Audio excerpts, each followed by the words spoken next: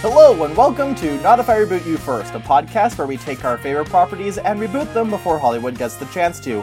It's a little bit like brainstorming fanfiction. I'm Lindsay and I use she, her pronouns. I'm Tanner, they, them. This week, if I remember correctly, we're getting a little Shakespearean. Yes. Specifically a Shakespeare continuation show? A Shakespeare sequel. Yeah, a Shakespeare sequel. So, has anybody here heard of Still Star-Crossed?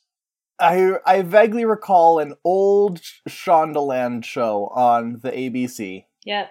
From 2017, it got 7 whole episodes before being canceled. Now, okay, but was it supposed to be 7 episodes, or did it get, the plug pulled halfway through? It seems that it got the plug pulled. It suffered from low ratings, and it didn't help that it came out during the summer. And yeah, it just seems like high production cost plus bad slot. Yeah. Yeah, summer shows are weird. Yeah. Whenever a summer show gets, multiple seasons, it's kind of a headline thing. Mm-hmm. Or, well, on the big 5 networks. If it's on an HBO, of course, it's gonna get multiple stuff, because HBO doesn't follow the normal, air broadcasting schedule. Yeah. But stuff that airs outside of the September to May or June schedule, it's kind of filler almost. Yeah. And I guess the reasoning behind it is, most people are on vacation. The kids are going to be outside more often. Don't know what teenagers would be doing. I guess, I don't know, maybe the one way to succeed as a summer show is if you air in the evening when people are at home, but even then that's not guaranteed. Yeah. See, it really is, what happens quite often is that these summer shows they were made for the normal broadcast schedule, and then other shows just kept preempting them. For the longest, it's still kind of this way now, but for the longest time what would happen is a network would order, more pilots than their schedule had room for. Yeah.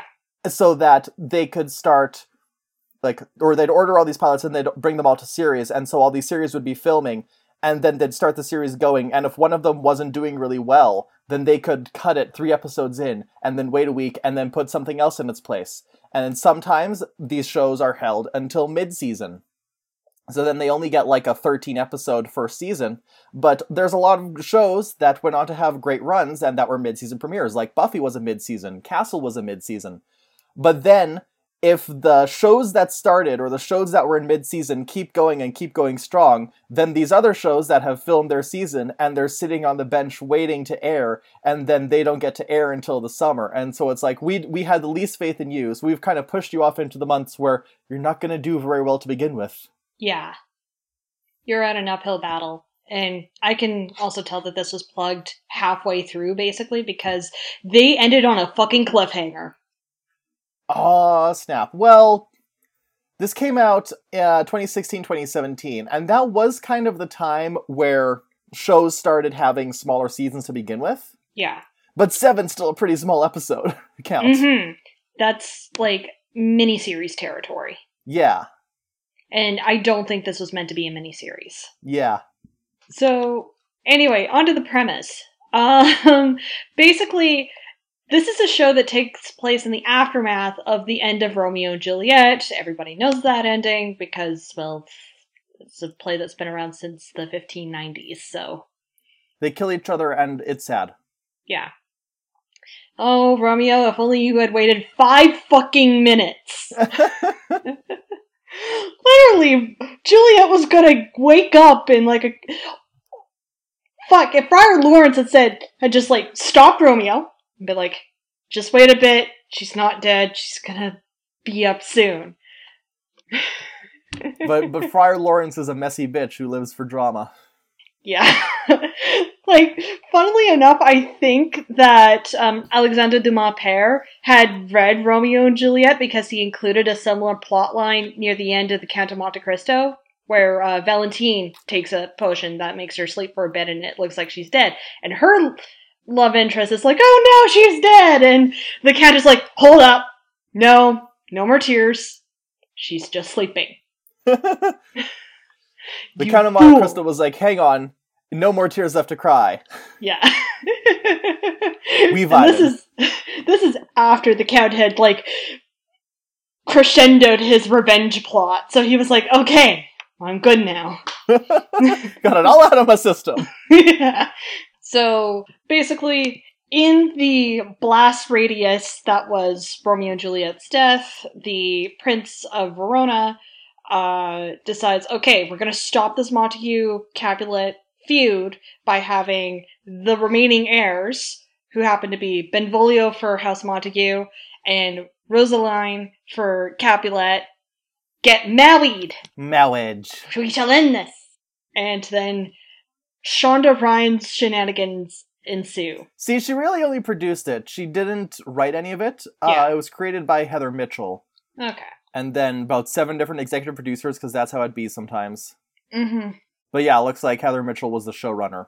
Okay. And I remember when the show was first, like, announced and the trailer came out, that it got some good press because the majority of the cast is black. Yeah. And then, of course, it was languishing on the shelf waiting for ABC to decide to air it, so by the time it did, everyone's like, oh, okay.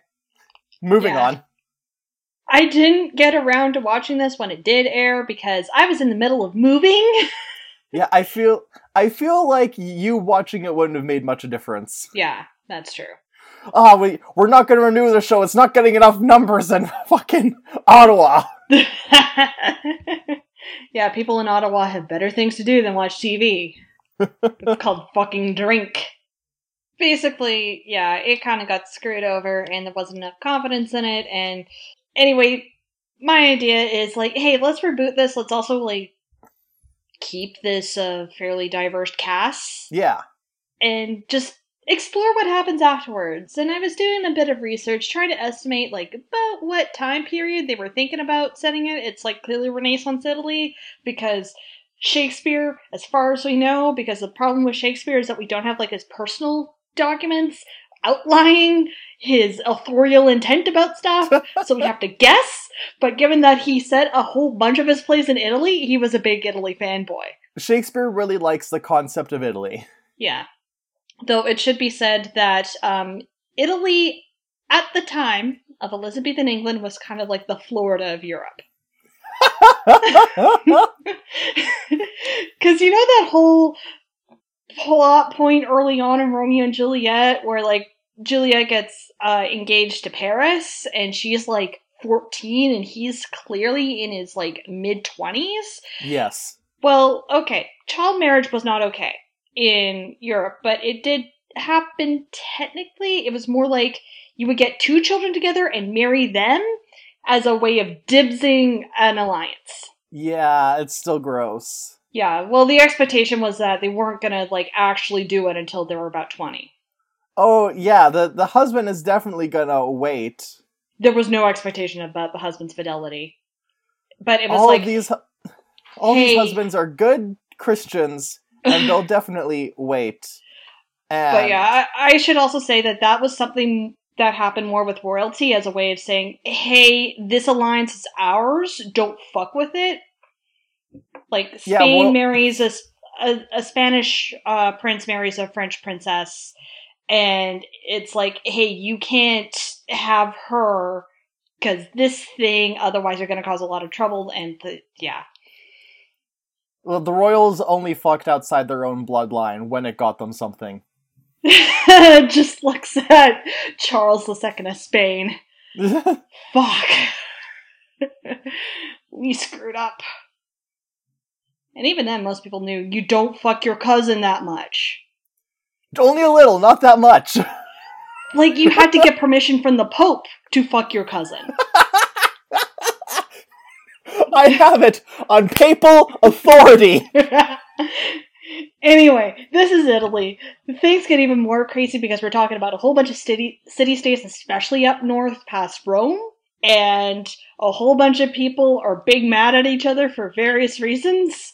And then you have the Holy Roman Empire, France, and Spain, who are like, hey, we got territorial claims here too, and also sometimes we like the Pope, sometimes we don't. Looking at you, Rodrigo Borgia, aka Pope Alexander, whose entire papacy was basically one big fuckfest. So this week we're rebooting the Young Pope. It's called The Borgias. They actually did get a TV series. That was a period piece, Young Pope. Yeah, and like, okay, IRL Verona was actually part of it was at times part of Venice, which was a republic who had an elected doge, or doge, if you want to get memeified. It was a what? So, the title of the leader of Venice was called the Doge, but it's spelled D-O-G-E. Okay, and then all of his attendants were referred to as the puppers. Yes. So at other times, Verona was part of the Holy Roman Empire it's honestly not that far from the Alps, so it's just like, get over the mountains. It's ours now. But this is like fictional, blah, blah, blah, blah, blah, yada, yada, yada. So the basic plot. The prince wants these two families to stop fighting because he realized how much he fucked up. So Escalus is like, Rosaline and Benvolio will marry, but then more scandals happen because just people cannot let this shit go. Also, Paris is alive. He kind of got stabbed near the end of the play. No biggie.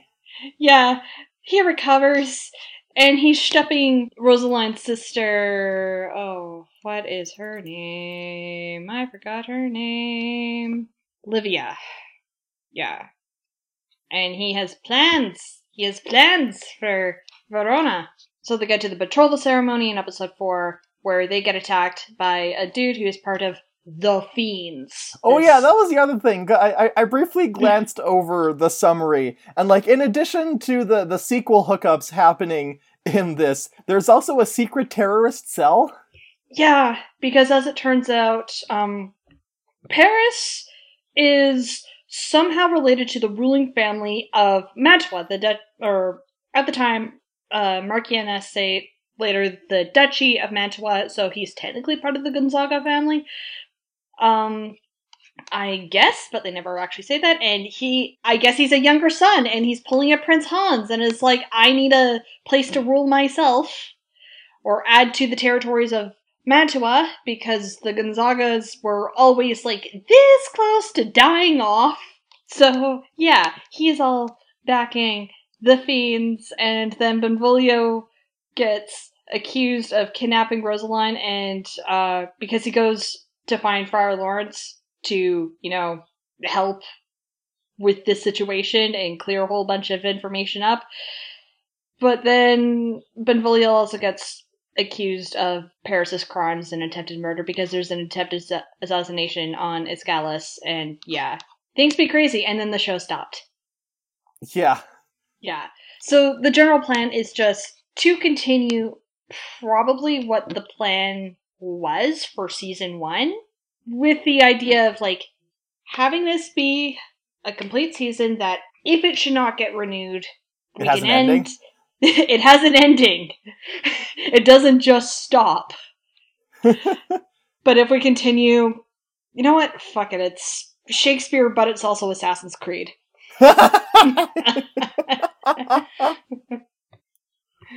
I mean, why the fuck not? Throw in a bit of the Borgias too, because they do cover the one time Louis XII of France invaded Italy, because he has a claim to the Duchy of Milan.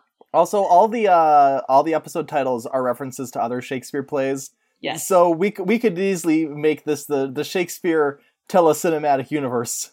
Mm-hmm. Hell, we could throw in like some of the Merchant of Venice, some of Much Ado About Nothing, which is down in Sicily. Two Gentlemen of Verona. Yeah. The Ghost of Titus Andronicus. Some sort of reference to Coriolanus. Fuck, they're always probably gonna talk about like Julius Caesar and the Roman Empire, because everybody at the time in the educated classes were big old classics nerds. The the mid-season finale is the reveal that everything that's been going on is just Puck fucking with people again. And then the season finale, in which, so from what I've gleaned, so the season finale, we could have Paris trying to cement his rule over Verona, and then at the last second, Prospero shows back up again. Wait, what was Prospero in charge of? Because he was a duke of something. He shows up in Verona and he smacks Paris over the head with his magic stick and says, "Get the fuck out of my throne." Oh my god, he looks like Yensid from the Sorcerer's Apprentice. Oh yeah, he does. Prospero was the Duke of Milan, which is like right nearby. Also, another fun fact is that the guy who played Paris, this role came immediately after he played Henry II on Reign. Poor guy. Oh no, not Henry II. He was Sebastian de Poitiers, also known as Bash, the bastard son of King Henry II. Oh, because he's a bad boy. Yeah. I'm edgy because my royal blood isn't legitimate, and now I'm going to brood. And also, the castle might be haunted. Yeah. And Mary Queen of Scots is a cyborg. Yeah, they made frickin' Francis II young and, like, strong and healthy instead of, like, the very scrawny, sickly, permanently nose-dripping boy that he was. The finale of Reign had, like, a dance party ending in the afterlife. Yeah. Which is the same ending that the Heathers TV show had. Oh, God. So, okay, I know I'm a bit pedantic when it comes to historical accuracy, but at the same time, we can play around with this because, like, alliances were fucking changing all the time, places changed hands all the time. Well, and this isn't a it's a period piece, but it's not a historical drama. Yeah. This is a soap opera. Yes. It really is. It truly is. That's all the Shakespeare plays were. Yeah. He wasn't aiming for historical accuracy. Even the ones that were touted as historical accuracy, they weren't. They were just propaganda. Yeah. Well, the big boss at the time, the big sponsor at the time was Elizabeth the First, and I don't think she would appreciate him slandering her grandfather that one back in Richard III. Yeah, but once we moved on to King James, didn't he he had at least two plays that were like, you know what, I was wrong, and actually King James's ancestors were the better rulers of England, so jot that down, common populace. Yeah, well, again, we can glean also from his contemporaries that he was one of those, he was kind of a blockbuster playwright, and he was very, like, he seemed to have always directed his plays towards the groundlings. He was kind of criticized for playing towards the crowd, as opposed to, being high and intellectual and artistic, like Christopher Marlowe, even though Christopher Marlowe got himself stabbed in the fucking eye. Yeah, Shakespeare never had to deal with that. Yeah. At least I don't think. As far as we know, he played it safe. And he ended up decently wealthy, owning land, and dying at a ripe old age. And he married Anne Hathaway. Yeah. Who then... Actually, that happened before his success. Neat. Yeah. See, I can't believe that no one has capitalized on the fact that he married a woman named Anne Hathaway. Where is our Shakespeare biopic where Anne Hathaway plays Anne Hathaway? And you can see him composing the one sonnet where he's playing around with her name.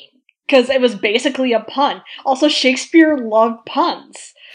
So there's a bunch of scholars and Shakespearean actors who have reconstructed what the London accent would have sounded at the time, because this is prior to a major vowel shift that happened in the 1600s. So, as it turns out, there are even more puns and sex jokes than we thought. Yeah. Because words were just pronounced differently.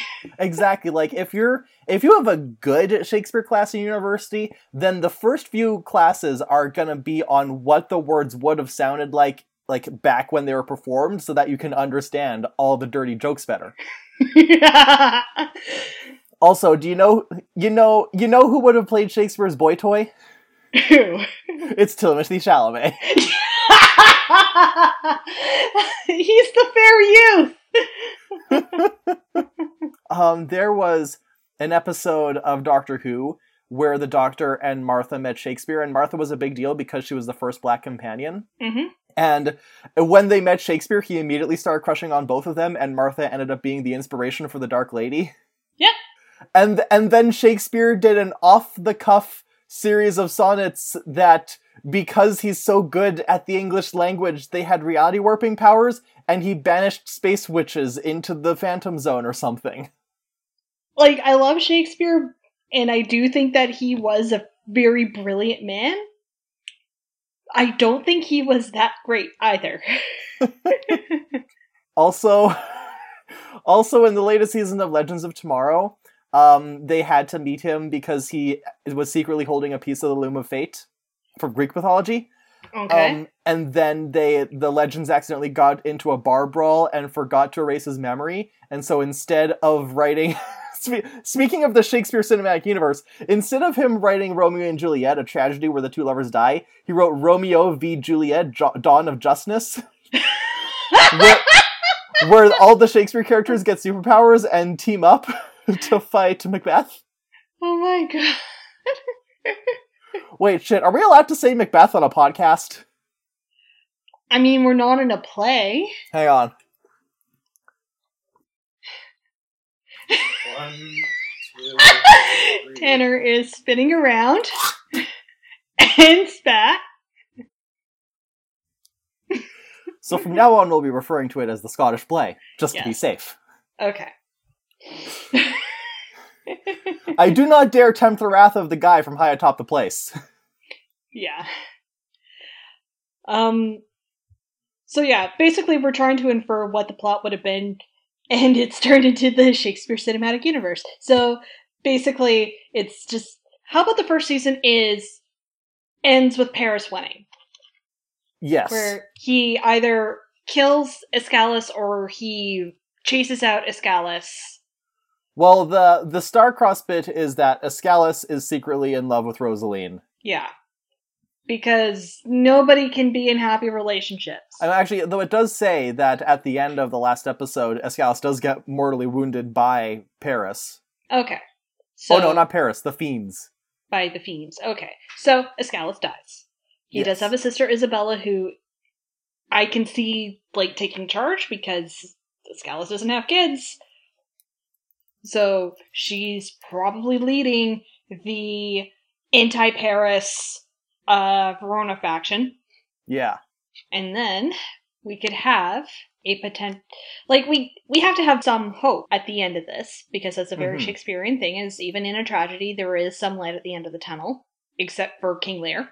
That one was Yeah. straight up apocalyptic. Yeah. To be fair to Shakespeare, he was, like, getting close to his own death. Yeah, King Lear and The Tempest are extremely autobiographical. Yeah. Yeah, it should be noted that Shakespeare did experience the loss of a child, and by the time he wrote those plays, he was late Middle Ages, I would say. Yeah.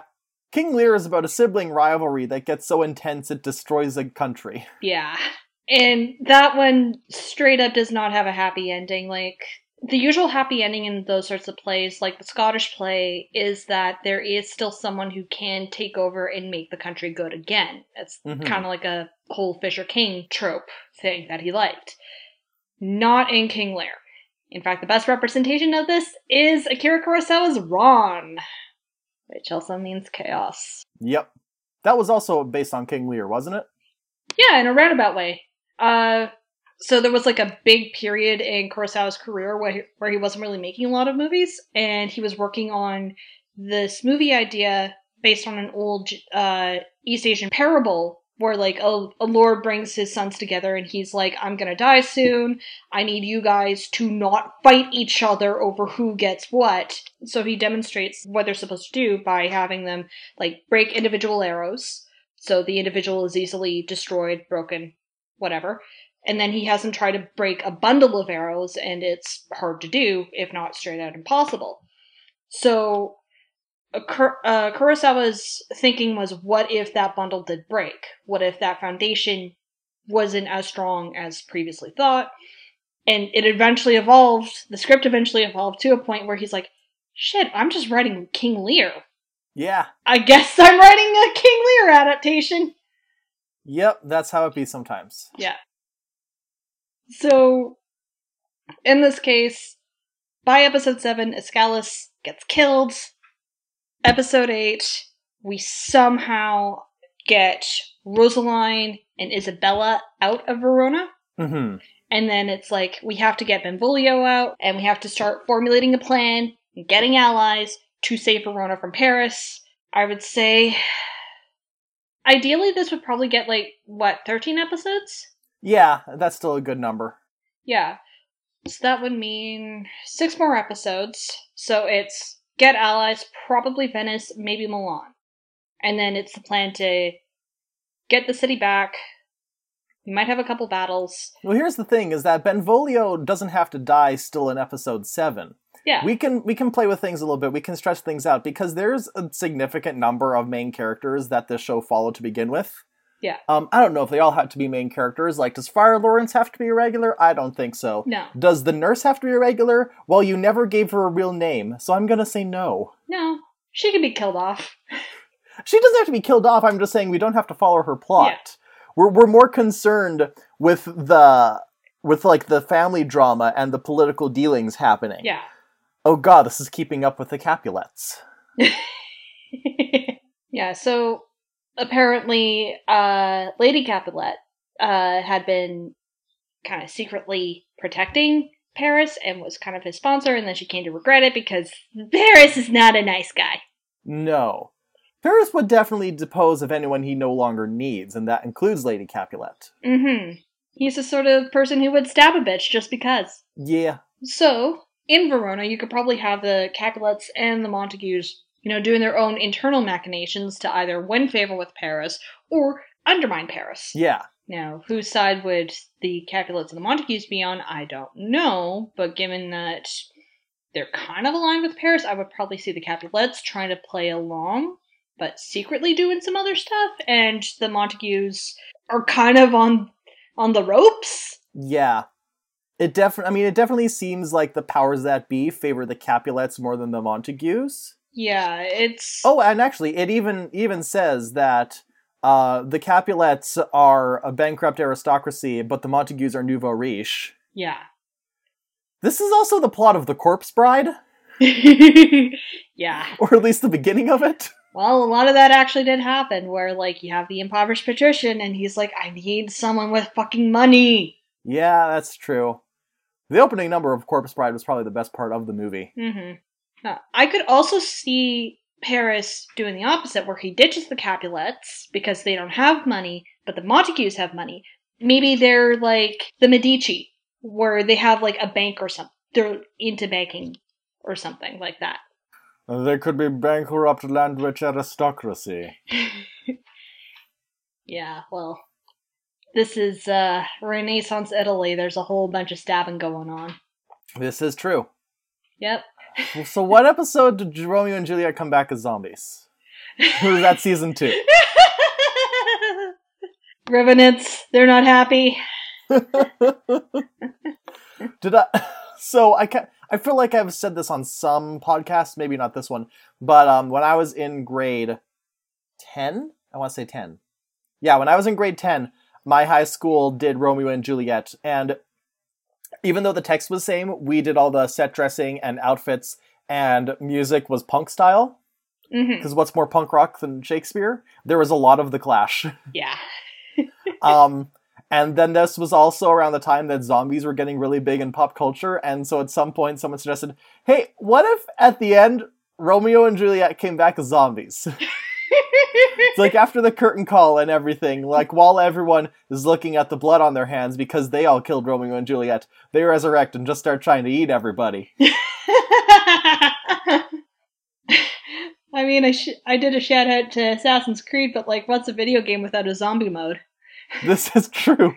What's a Shakespeare play without a zombie AU?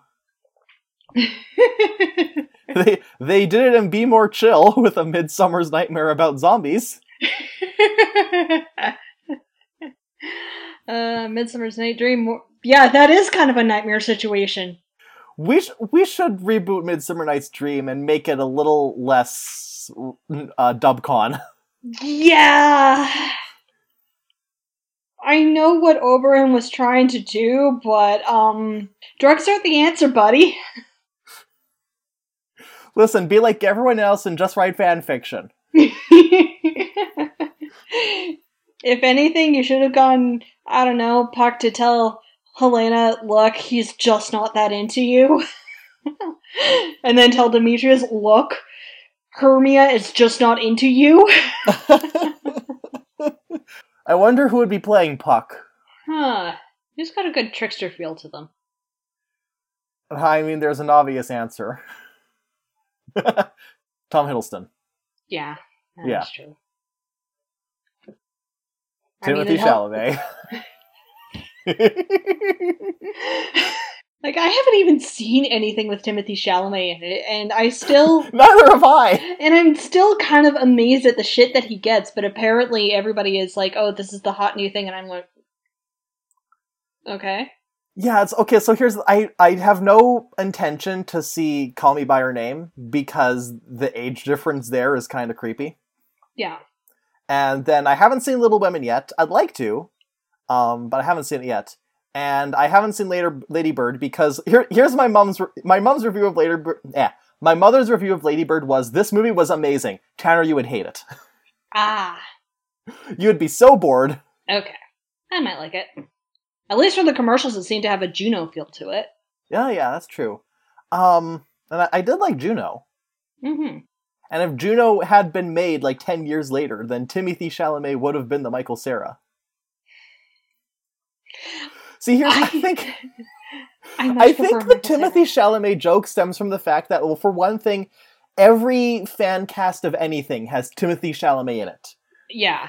Because he's the hot teeny bopper idol. Okay, so it's more of a Tiger Beat situation. It's almost he's like very much Tiger Beat. And anyways, I think the other fact is that, yeah, even though Timothy Chalamet is kind of being propped up by the Hollywood hype machine, he really hasn't been in much, except for those 3 things. Yeah, it's way too early to say. Oh, right, he's going to be playing Kyle MacLachlan in Dune. Huh. Well, we'll see how that goes. Like, I have every confidence in Denis Villeneuve to at least create something that is aesthetically very interesting. Yeah, it'll be interesting to look at. Will the film be good? Who knows? Yeah, it's a pretty tough book to adapt from all the attempts. But we're not talking about Dune. I think we're still technically talking about Shakespeare? Yeah. Yeah, so season 1, it's just like, okay, how do we deal with a problem like Paris? Season 2, managed to get back Verona. I don't know if Paris is still going to be alive. Well, Season 1 can still end with Paris assuming control over Verona, and then Season 2 is the fight to get it back. Yeah. And they try to get allies, and so they could potentially go to Milan, and this takes place while Prospero is in exile. Yeah, so that would be his brother... See, here's the thing, is that any surrounding Italian city-states they go to, they're also probably going to have not great leadership. Like, if you go to Venice... The villain of Merchant of Venice is Portia. Yeah. I mean, the villain is also, in a broader sense, it's society. But also, my Shakespeare teacher was very much a fan of the interpretation that Portia was just out to destroy everyone's life in order to get ahead in her own. Yeah. Well, depending on when we set this, we could actually bring in a couple of historical characters. So... maybe Federico de Montefeltro. He was the Duke of Urbino. He was what's called a condottiero. So, yeah, they're mercenary leaders. Because also this is during the time that, like, Niccolo Machiavelli wrote The Prince, where he railed against the use of mercenaries, because he's like, this is gonna be... Okay, the actual term is condottiero. Yeah, a bunch of these princely states had mercenary armies that they would hire out to other places, and one of those was the Duchy of Urbino, led by Federico de Montefeltro. And the cool thing about Federico de Montefeltro is that he was so good at being a military leader that eventually all the other city-states would pay him not to fight.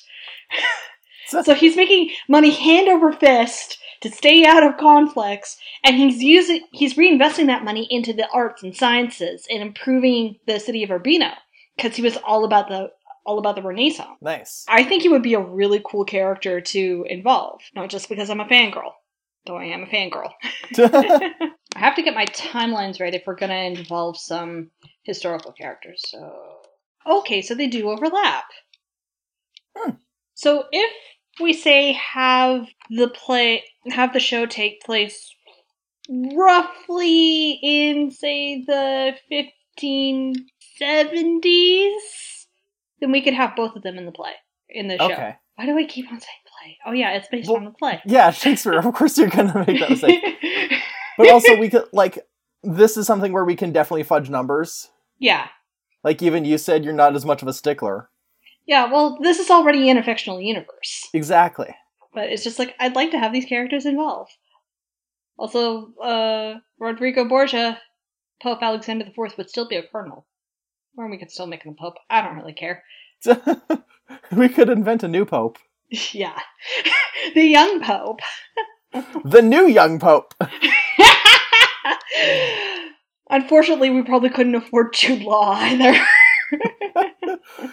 Okay, Jude Law's in his 40s, and I know that's not, super old, but when you call something the young pope, I expect someone who's extremely young. Well, that's because there hasn't been a pope under the age of, 50 in several hundred years.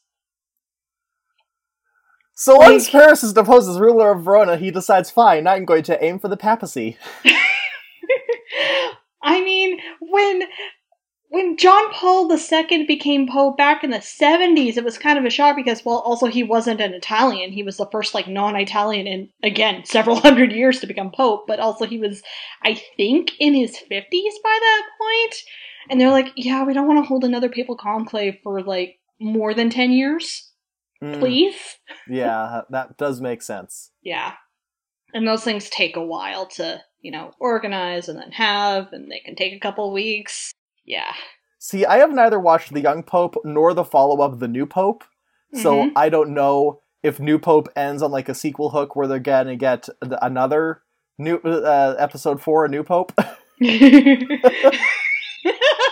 What would be the final in the Pope trilogy on HBO? The Young Pope, The New Pope, Ghost The Pope. Return of the Pope.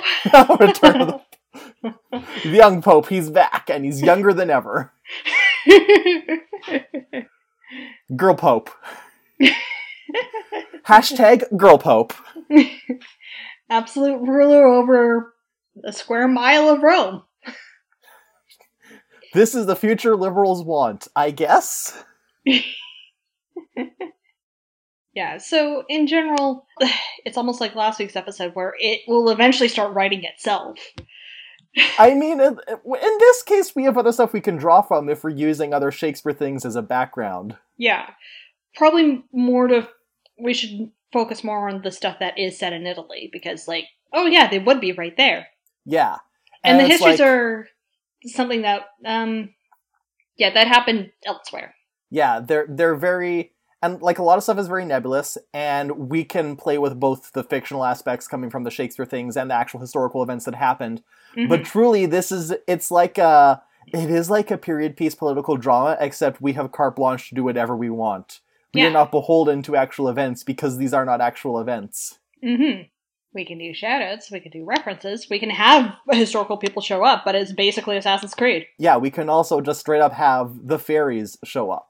Yeah, because Oberon and Titania are constantly on the move. Yeah, that could be the stinger. Is like all this drama is happening, and the Verona rebellion has to seek out help elsewhere, and then cuts to a forest, and Oberon's sitting there watching everything. Is this isn't going anywhere the way I hoped. Puck, take the flower and go make things better. I'm a fairy. I know how this works. Yeah, because your score is so good, Oberon. You know what, maybe we do need to do... I should make a note on the list for doing a Midsummer Night's Dream, but a 10 Things I Hate About You update on it. Yeah. So that it's not as creepy. Yeah, and I kind of wish that my one high school teacher who had us read A Midsummer Night's Dream had told us about original pronunciation, because More sex jokes. We're not saying Midsummer Night's Dream can't be horny, just make sure it's consensual horniness. Yeah. It's definitely the horniest play out of Shakespeare's canon. Much Ado comes close. Yeah. But Much Ado is all edging. It's all foreplay. Yeah. And then, depending on your interpretation, Taming of the Shrew was just one very long, elaborate dom-sub relationship. Yeah. Also, if you're gonna watch any version, watch the version that has Richard Burton and Elizabeth Taylor when they were married. 'Cause it's... But wasn't that the one where their marriage was on the rocks and that's why they were cast? Yeah. That's the best version. That's kinda shady. I know, but... So the casting director's like, we need to channel this authentic divorced energy. I mean, I can't remember in the Elizabeth Taylor marriage timeline if this was marriage number 1 or number 2 to Richard Burton. No, just watch 10 Things I Hate About You. It's great. It's got Julia Stiles. Yeah. It's got Julia Stiles flashing a teacher for love. It's got Allison Janney writing a sex novel and getting advice from her students. I forgot that scene. It's got Heath Ledger belting out "Can't Keep My Eyes Off You." And getting chased by school security. Yeah.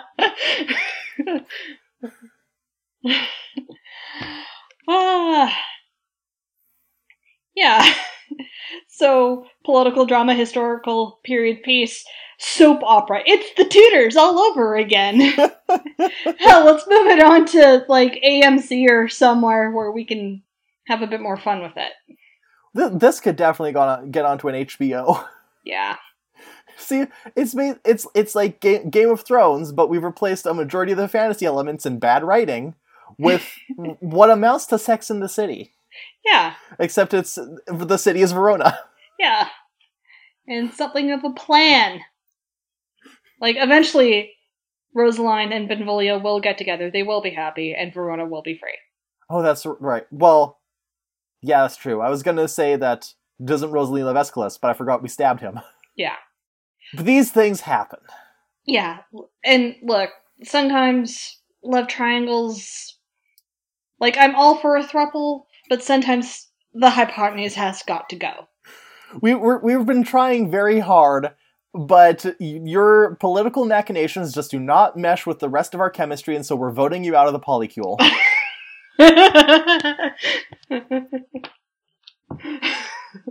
Alright, so unless there's anything you can add, I think we have reached the end of this script. Yeah. So, in that case, let us now move our scene to a friendship promo. Was that a segue? Yeah, I'll count it as a segue. Listen, I can't do iambic pentameter off the cuff. Yeah. Anyway, exit pursued by a bear. Hello, you beautiful blood-sucking babes. I'm Sahana. And I'm Kat. And we're the hosts of Summer Twilight Book Club, a podcast where two dumb bitches with social work degrees reread the 4 horniest books of their teenage years. If you're at all curious about any of the following, this is the podcast for you. Does Bella Swan have a car crash fetish? Yes, I am telling you right now the answer is yes. Does Stephenie Meyer understand healthy relationship boundaries? Has Bella Swan ever had a secure attachment in her life? How has Twilight impacted the societal and my personal conceptions of romance? Why does Stephenie Meyer owe Sahana and all other brown people reparations? Why is Edward Cullen so into edging? You can find Summer Twilight Book Club at theorangegrows.com or on iTunes, Spotify, or anywhere else you access podcasts to find out. I do love the one version of Exit Pursued by a Bear, where, so, fun historical fact, the Globe Theatre used to be near a bear baiting pit, which is super problematic, but the Elizabethans had weird taste in entertainment. So one of the owners who is also like a co-owner of the Globe, managed to get his hands on a polar bear cub. Didn't know what exactly to do with it. So Shakespeare is putting on freaking A Winter's Tale, and there's the famous line, exit pursued by a bear. So in the staging of it, they would have the main villain exit pursued by a bear, and you would see this tiny little cub chase after him. with the big waddly steps because they don't know how the legs work yet. Yes. It's very sad for the bear, but I'm sure it looked cute. Plus, I think, like, that villain is supposed to be one of the shittier villains anyway, in the sense that he's just an utter bastard. He's not even impressive. Yeah. And so it really does help hammer home the fact that he's just a massive coward. He's running away from this little polar bear cub. Yeah. Kiss no me, Iago. Yeah. So anyways, Lindsay, where can people find you on the internet? I can be found at LindsayM476 on Twitter, and you can get to all my other social media bullshits from there. Tanner, where can people find you? You can find me on Twitter at SparkyUpstart and Instagram at SparkyYoungUpstart, and you can also find this very podcast on Twitter at NIIRYFPod. Those are the letters for Not If I Reboot You First, and they're pronounced Strike Drum! That's a line from the play. You can also email us at notifirebutyoufirst@gmail.com, or you can send us your comics, critiques, criticisms, and your Shakespeare OTP. You could even ask to be a guest, but if you do, make sure you send us a hint instead of the entire idea, because we like being surprised. Or if you would like to get your friendship promo on this in the form of either an actual audio clip from you and your podcast, or just a proof that you want us to read off like we did last week, then you can send us those through the email as well. We have a podcast where you can support us financially, but we still are reminding people that there are much more important things to support financially: to donate to local bail fund, donate to food banks, donate to what else? There's so many charities, and if a quick Google can find you plenty of stuff that supports the protests and supports people's GoFundMes for medical stuff and transitioning and all manner of things. There are people who need the money more than us. We're fine. The Patreon was a cool idea to get a little bit more support, but we can go on for a long time without having to worry about other people. So put your money to people who actually need it. Yeah. But if you do want to support the podcast, then it really helps if you rate and review us on your podcatcher of choice. And if you can't find us on your podcatcher of choice, then let us know and I'll try and get us in there. Not If I Reboot You First is a member of the Corner Podcast Network, and you can find out more about the other awesome shows we share the network with at CornerPodNet on Twitter. And last but not least, our cover art, as always, is by Alex, aka Pachu, and her work can be found on ptchew.com. And our theme music is done by our friend Sean Clake, and you can contact us to find out how to contact him if you'd like music of his own for your own. So, what do we have for next week? Next week, okay, so I've mentioned to you off the podcast that I have shifted my hyper-focusing onto DC's Stargirl. Yeah. And it's a really good show, and I recommend everybody check it out. But as I was thinking on it, I was thinking about what would be the Marvel equivalent of that. So next week, I will be doing something that also focuses on themes of being a teenager and being a superhero and having a whole legacy behind you. But I really do feel that Marvel's answer to Stargirl is actually Marvel's answer to the Teen Titans. Oh. And it's not who you think it is. Oh. But we'll be getting into that next week. Not if we reboot you first. Bye.